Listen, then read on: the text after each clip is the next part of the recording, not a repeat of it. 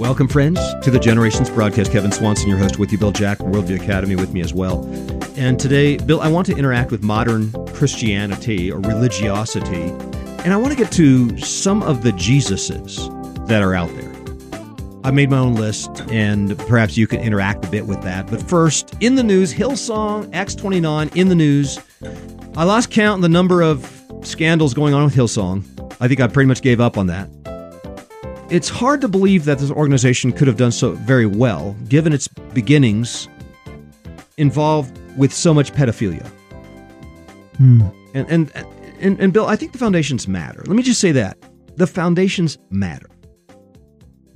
When your foundations come out of a fair amount of pedophilia, which we find with Frank Houston, I'm talking about the 1970s, 1980s, on into the early 1990s, and you've got that happening, that doesn't seem much like Martin Luther's Reformation. You know what I'm saying? I think we need to step back at times and say, you know what? We don't have a Reformation going on. There is not a cultural transformation happening. There may be some flash in the pan, something or other going on, but there may be an external appearance of some kind of passion for something, but this ain't a Reformation. Now, I guess I say that because, Bill, we need a Reformation. And when I say that, what comes to your mind when I say we need a Reformation? Yeah. It's a transformation. We need national transformations. And you got that out of that Reformation. You even had a scientific revolution that came out of the Reformation. You know, it affected science, it affected politics, it affected art, affected liberties. Yeah. Think about liberties, affected the entire planting of the United States of America, didn't it? I mean, we would not have had, would you agree with this? We would not have had Patrick Henry, Samuel Adams, the Declaration of Independence, our Constitution. We would not have the Bill of Rights if we had not had a spiritual reformation and perhaps an awakening, a great awakening of the 1740s. Right. You agree with that? I agree. And I don't think we're seeing that in modern Christianity. If somebody would just step back and say, you know what, this is not a reformation and we need a reformation, I'd be thankful for that. Yeah. Well, Hillsong has fixed its problems. This is the latest article. Hillsong has stepped up, fixed its problems by appointing 40% women to the governing board. How does that fix a problem? Exactly. What is the problem that they're trying to fix? Well, diversity? there's been, lots of illustrations of abuse. I mean, they say abuse meaning violations of the seventh commandment. I guess let's just be honest with it, the story here. But when women and children lead the church, especially the mega churches, that's pretty much over. It's the last gasp of a dying culture. Isaiah 3:12 comes back again. Women and children shall lead them. The power is gone. The glory is gone. The transformation of family, education, culture, politics. It's gone out of Australia. It's gone out of the United States of America. If this is the essence of our reformations, friends, we are not reformed. We are not seeing cultural transformation develop. I think I'm just speaking the obvious here. I'm not even getting into any of the nitty gritty. I'm just stepping back and looking at the big picture, and I'm not seeing much. Now, Matt Chandler has been asked to take a leave from his role as president of Acts 29. Previous Acts 29 CEO Steve Timmis was removed, accusations of some sort of abuse in 2020, and former president and founder Mark Driscoll was removed in 2013 amid varying scandalous accusations. Okay, so that's the reputation. This is not a reformation. Hello? Is anybody listening to me? This is not a reformation. This is not a revival. There's no great awakening. Maybe this is a little awakening. No, it's not even a little awakening. No. Friends, can we just step back and say there's something wrong with this picture? It becomes more of a nightmare, not an awakening. We're going to talk more on this in just a moment in the Generations broadcast. Stay with us.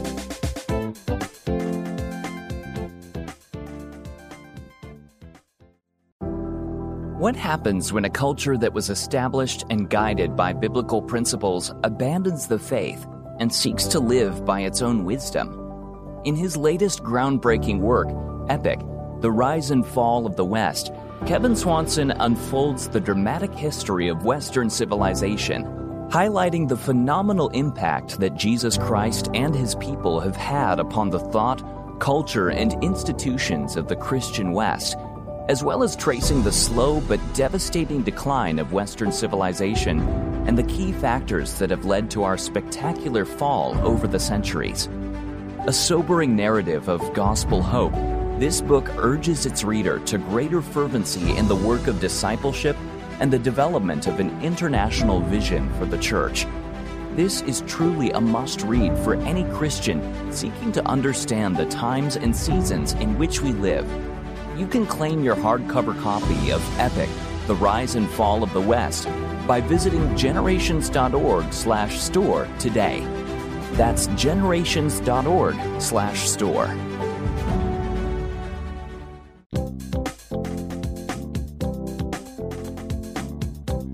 And we're back on the Generations broadcast. It's Kevin Swanson, Bill Jack as well. Bill, I so desire a great awakening. I so desire a reformation of some sort in which we would see something. Now, again, the difference between this flash-in-the-pan increase of creative passion, whatever it is, and a real reformation is there's got to be a true transformation of culture and life. Probably evident 15 to 20 years later. Yeah. Now, does that make sense? Yeah. How would you know you had one? I think you'd see it 20 years later. Yeah, you'd see the rippling effects. Yeah. In people's lives, which then pours out into their spheres of influence. Yeah. And friends, as the Western faith has died, Western religion transitioned in various ways.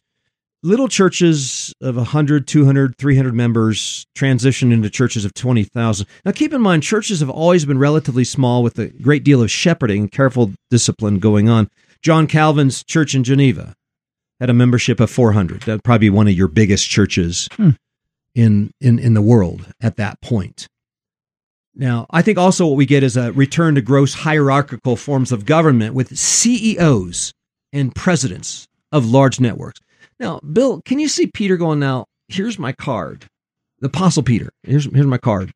CEO of Acts 28. Can you see that? I mean, Peter with his card. I'm the president of this shooting match. In fact, I was just reading 2 John, 3 John as my devotion this morning. And you know what shocked me? This is John, an elder, to the lady, wherever she was, or whatever she might have been to church, but this is John, an elder. Not the elder. Right. An elder. Yeah. Just an elder. Not of the church. Yeah, not John. Not John, the big dude. The big CEO hoo-ha of the whole shooting match. No. That's not what you get with the apostles. Was Peter the first pope? Was John the CEO of Acts 28? I don't think so. Let's face it, this is back to a centralized hierarchical form, but not so much as a pope, but more in a modern corporate sense. A very organizational, corporate approach. I'm sure is very modern. But also, here's one more thing. Pastoral shepherding has moved to herding.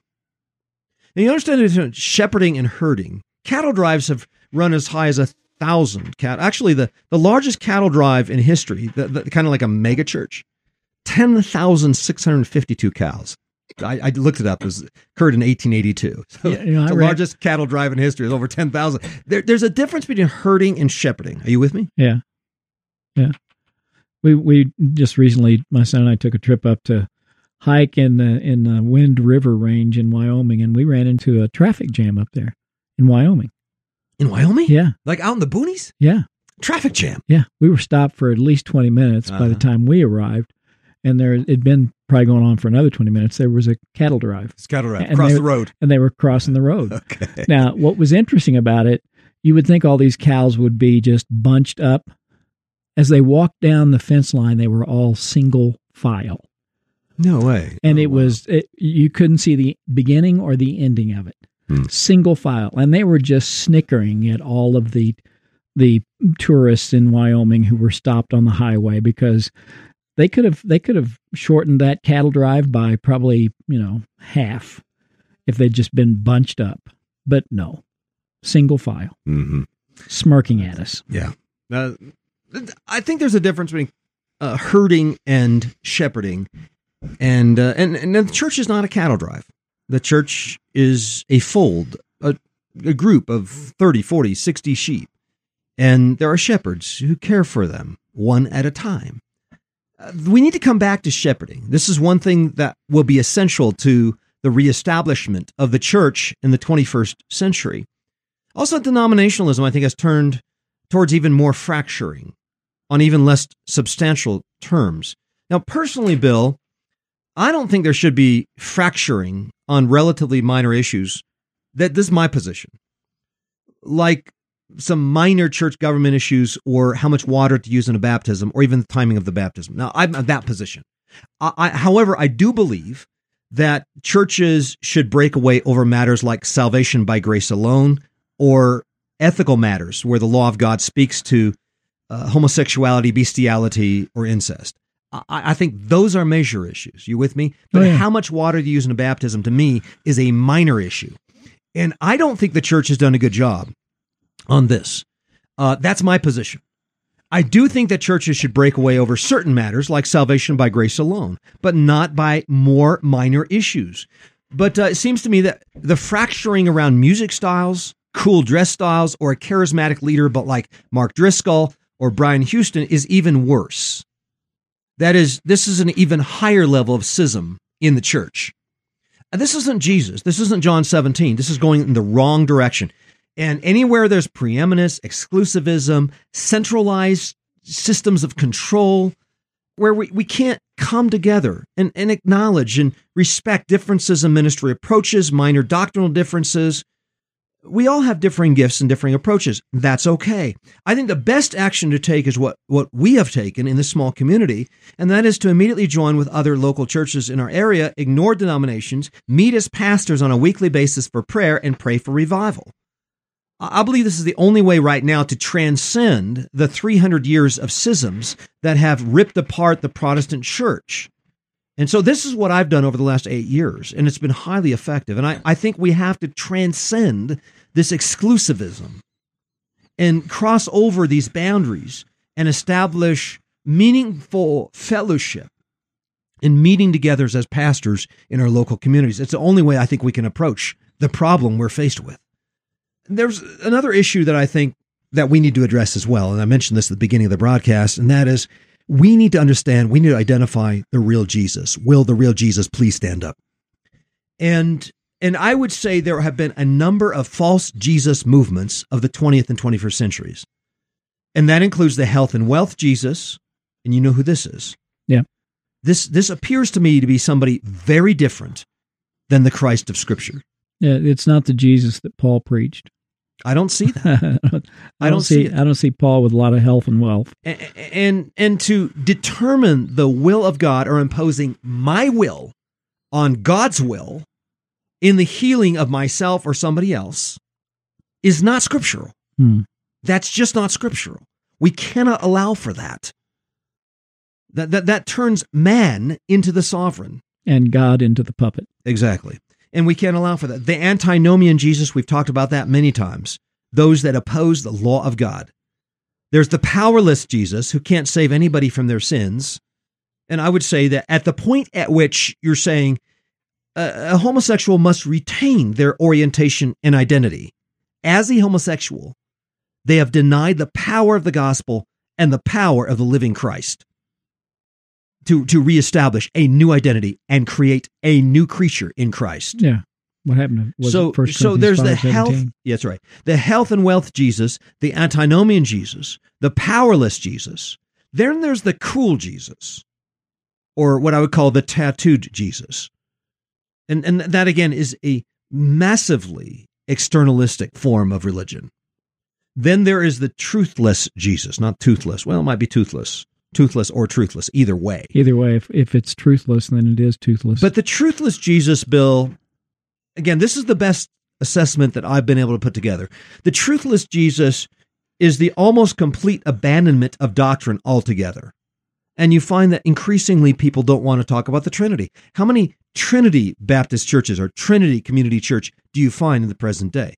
Rather, you find the way, or not even the way, it would be like the doorknob church or the stream church or the pebble church or the peak church, or I'm just looking at the laptop church, the laptop cord church. I'm grabbing things right now. The light bulb church or the lampshade church. Lampshade. Oh, there's another one. Yeah. Okay. I think when you hear that, what are you hearing? Here's people who don't really want to express any truth. They don't want to find themselves formed on any foundations. So again, I don't believe that we should jettison all truth. I'm just saying we need to be sure that our foundations are firm and we find our unity on the rock solid foundations of the most fundamental presuppositions presented in God's word, relating to the nature of God, the nature of man, and man's salvation. I think there's another Jesus. There's the gentle Jesus, meek and mild. Who's he? He's the effeminate Jesus. He's not the manly Jesus. He's not the Jesus who sat down and purposely braided a whip and went into the temple and drove the money changers out. He's the emasculated Jesus that we tout, and we have for many, many decades. This is not a recent thing. It's the idea that Jesus is a milquetoast, that he is meek in the sense of no strength. Weak. He's weak. And meekness is strength under control. Meekness is illustrated by the 12-year-old girl who has the reins of the stallion that she's riding, and the stallion chooses to obey when he could easily buck her off. Mm-hmm. That's meekness. It's strength under control. And that's what Jesus exhibited. And it's the gentle Jesus, meek and mild, too often is this soft-palmed Jesus. Mm-hmm. He was not used to labor. He was effeminate. He was an academic, but he did not get his hands dirty. You don't exactly see the vision of Isaiah 63. Who is this who comes from Edom with dyed garments from Bozrah? Why is your apparel red and your garments like one who treads in the winepress? I've trodden the winepress alone. I've trodden them in my anger and trampled them on my fury. Their blood is sprinkled on my garments. I've stained all my robes, for the day of vengeance in my heart, and the year of my redeemed has come. I looked, but there was no one to help. I have trodden down the peoples in my anger. Therefore, my own arm brought about salvation for me. So again, the picture of Jesus riding into battle at the cross to overcome principalities and powers and to crush the devil's head for us. Don't exactly get that from the weak Jesus scenario. And I would just throw in the sentimentalized, romantic Dionysian Jesus, where we reduce the truth to the romantic feeling or the expression of romance or feeling that we get from the music program.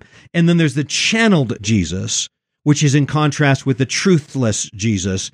He's effectively the Jesus that channels his thinking into new writings, new revelations. And before you know it, we wind up with another issue of Jesus calling. So those are the pseudo-Jesuses we have of the 21st century. And I think so much of it has resulted in the breakdown of the evangelical church in America and around the world. Revelation 3 and verse 18, let me end with this, Bill. I want to talk about zeal. I want to talk about passion. And I think this somewhat connects to some of the things we've talked about already. In Revelation 3:18, Jesus tells the church at Laodicea, I counsel you to buy me from me gold refined in the fire, that you may be rich in white garments, that you may be clothed, that the shame of your nakedness may not be revealed, and anoint your eyes with eye salve that you may see. This is the church that needs revival. This is the church that needs the Reformation. He says, as many as I love, I rebuke and chasten, therefore be zealous and repent. Behold, I stand at the door and knock. If anyone hears my voice and opens the door, I will come into him and dine with him, and he with me. Now here, Jesus calls us to fervency, to zeal, to be on fire, to be boiling for him, to be ardently passionate and completely intent on the thing we are zealous for. Now, to be zealous is not to be half asleep. It is not to be half-hearted or half-committed. And so here's the call. The call is to be zealous for what? And that's the question. Now, there's a lot of false fervency out there today, a lot of passion, a lot of emotion, lots of primal screams in today's music and worship.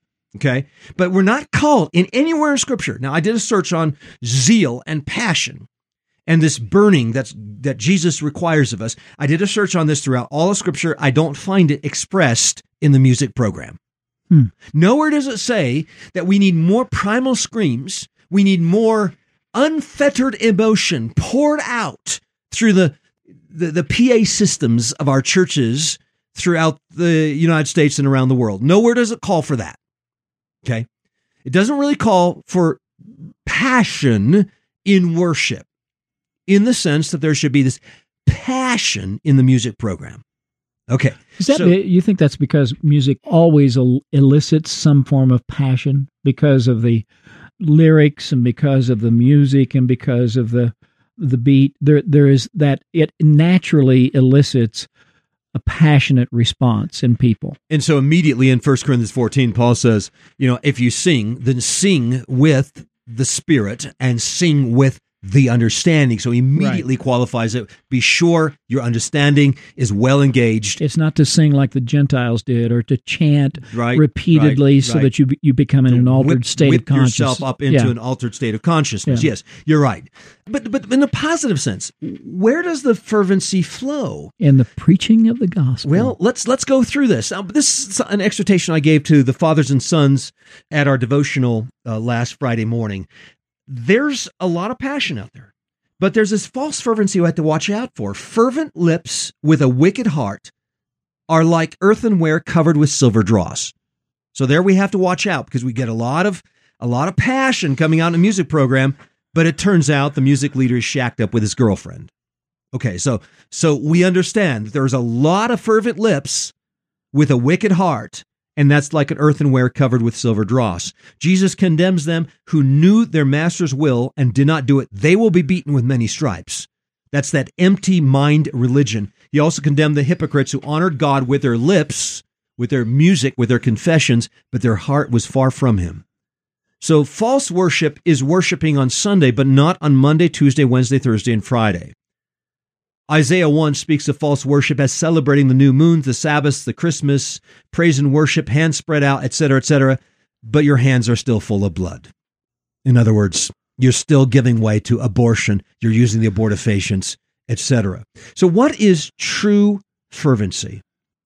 Well, Jesus loves us with a fervent love, chastens us, and we are called to love God with heart, soul, mind, and strength.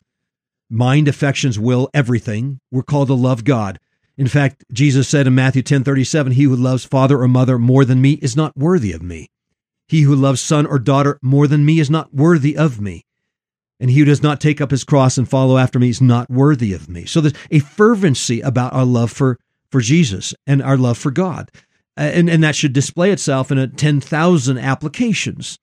But 1 Peter 4 and verse 8 also encourages us to a fervent love one for another. For love will cover a multitude of sins. In other words, there's such fervency in our love for each other within the church that we're forgiving each other. We're making it through all the conflicts.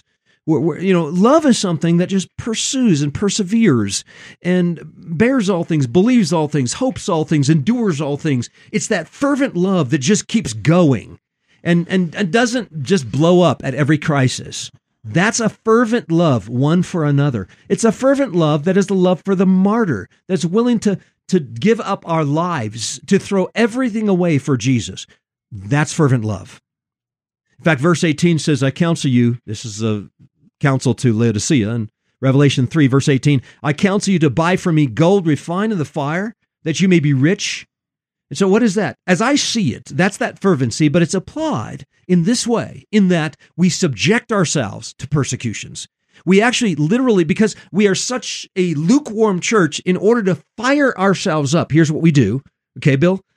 We buy gold refined in the fire. We buy a one-way ticket to Saudi Arabia and open up a street evangelism ministry in Riyadh that lasts for about a month and a half until we are martyred for Jesus. Okay, so that will wake you up. That's what he's saying. That will turn you from the lukewarm to the on fire. That will that would turn you to be more fervent for Jesus and be willing to give up your life for Jesus and become a martyr for Jesus. That's the fervency Jesus is calling for here. Now, there's also a fervency in action, Romans 12 and verse 11, not lagging in diligence, fervent in spirit, serving the Lord. And then we come back to Revelation 3. What specifically was it that it is called from us in terms of our fervency? Not the primal screams, not the overdone emotion in the worship, praise and worship music program. No. It's a fervency in repentance. Be zealous and repent, says Jesus. 2 Corinthians 7 Verse 11 says the same thing, for observe this very thing, that you sorrowed in a godly manner, what diligence it produced in you, what clearing of yourselves, what indignation, what fear, what vehement desire, what zeal, what vindication. In all these things you prove yourself to be clear in this matter. And they verified, they validated their repentance as a church by a clearing, by a fear, by a vehement desire, by a zeal. They were on fire for their repentance. The Corinthian church held nothing back in their repentance, in their sorrow, in their humility, in their confession of sin. They pulled out their right eyes. They cut off their right arms in the mortification of their sins. And you know what? They completely obliterated the porn habits that were pretty obvious within the young men within that congregation. There was so much gouging out of right eyes. There was so much mortification of sin. There was so much on-fireness for more transparency, for more public confessions of sin amongst the congregation, that this sin was really dealt with as a congregation. So real zeal is not so much sudden bursts of emotions, but a constant expansion and exercise of mind affections, attention, intentions, commitment to repent, to obey, to follow through, to reset daily priorities, actually visiting the poor in their affliction, keeping oneself unspotted from the world, all our faculties wholeheartedly engaged in love for God. And I'm telling you, my friends, it's time for zeal. It's time to get fired up. It's time for a revival. It's time for real repentance, for a real reformation within the church of Jesus Christ. It's time to wake up. It's time to be zealous. It's time to be on fire for love for God, for repentance, and for service for God in the churches, and for love of the brethren as well. Be on fire. Be on fire for these things. That's the zeal that Jesus calls us to today. And this is Kevin Swanson inviting you back again next time as we continue to lay down a vision for the next generation.